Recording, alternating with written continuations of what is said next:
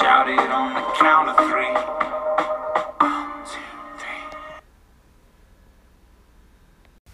Welcome to episode 135 of Voice in Education. This is Julie Daniel Davis. It's the beginning of the school year for many teachers out there, and perhaps you're looking for ways to enhance the learning in your classroom or to meet the needs of a specific kid.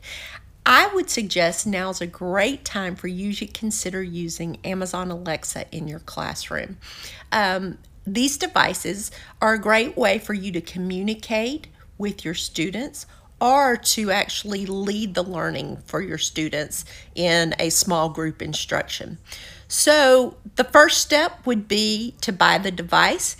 If you buy the kids-friendly one, that's your best bet. But regardless, I would also suggest that you enable Amazon Kids on it, which is a small additional cost, not too much for Prime members. I think it's about $2 a month for a Prime member. This is going to allow you to limit what content they can get to.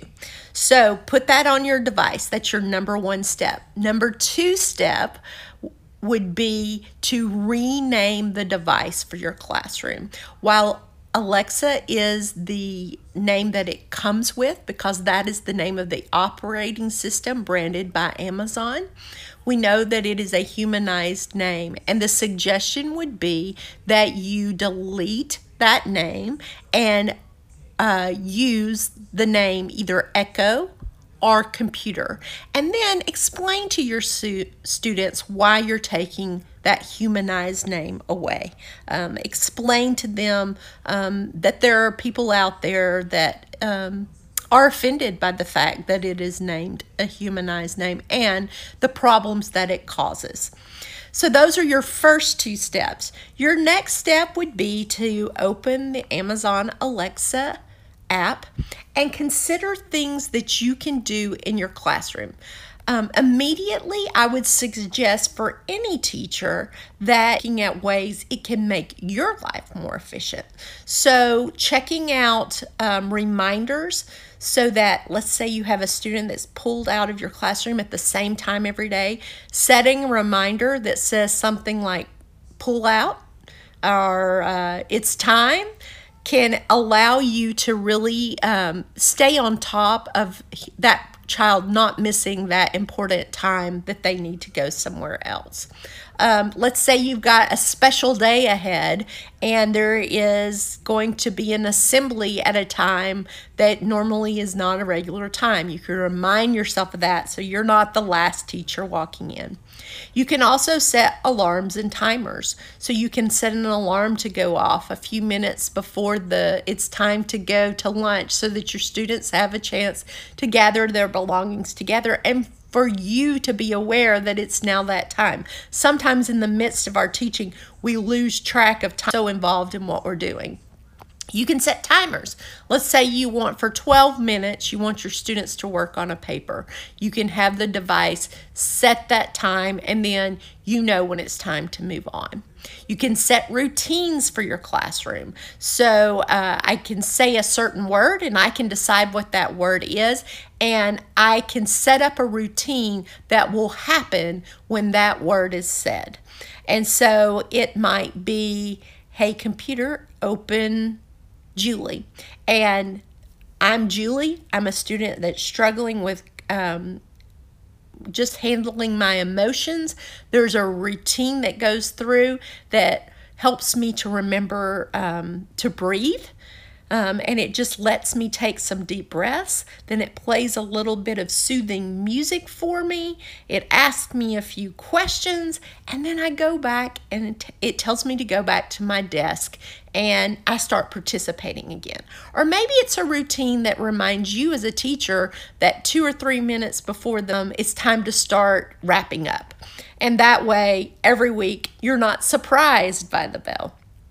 Your next step when you're looking in the app would be to go to skills and games. If you go into categories, you're going to see a whole category for education and reference. At this point, you can see some recommended skills.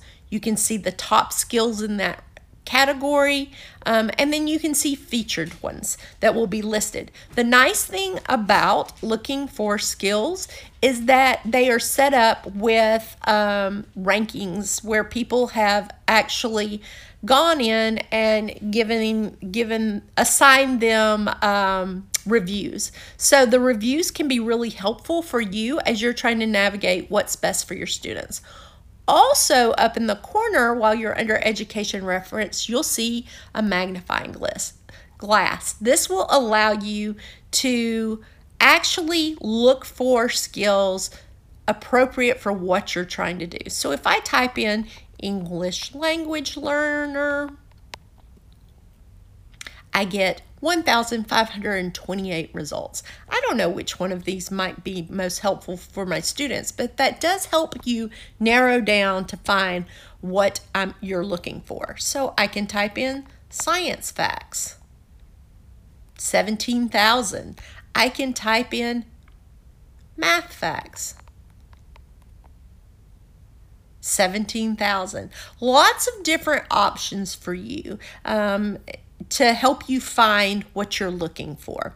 If I go back out of the search and out of education and reference, I can also go all the way back and see under See More the ability to create blueprints. And blueprints are a way teacher personalize using this device in your classroom in a way that's meaningful to what's happening in your classroom. For instance, let's say your students are currently reading The Diary of Anne Frank. What if you create a listening quiz where they have to respond to questions based on what they're hearing? Or a story quiz where you create a story and then test your memory. Or flashcards, quizzes, facts. These are all under the section called learning. There's also some great ones that could be used in the classroom that aren't under that section. You can click on all and go to university where you can post lectures for students to hear. So maybe you've got some at-home learners and that could be really beneficial to them. You can create a countdown. You can create a fable. You can play games, play a game of first letter, which allows you to create categories starting with a certain letter. You can add a blog. You can just do a flash briefing.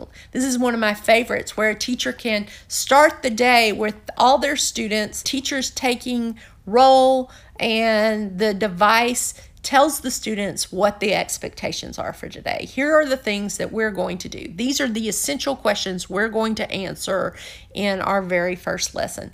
This is a great way to personalize learning in your classroom.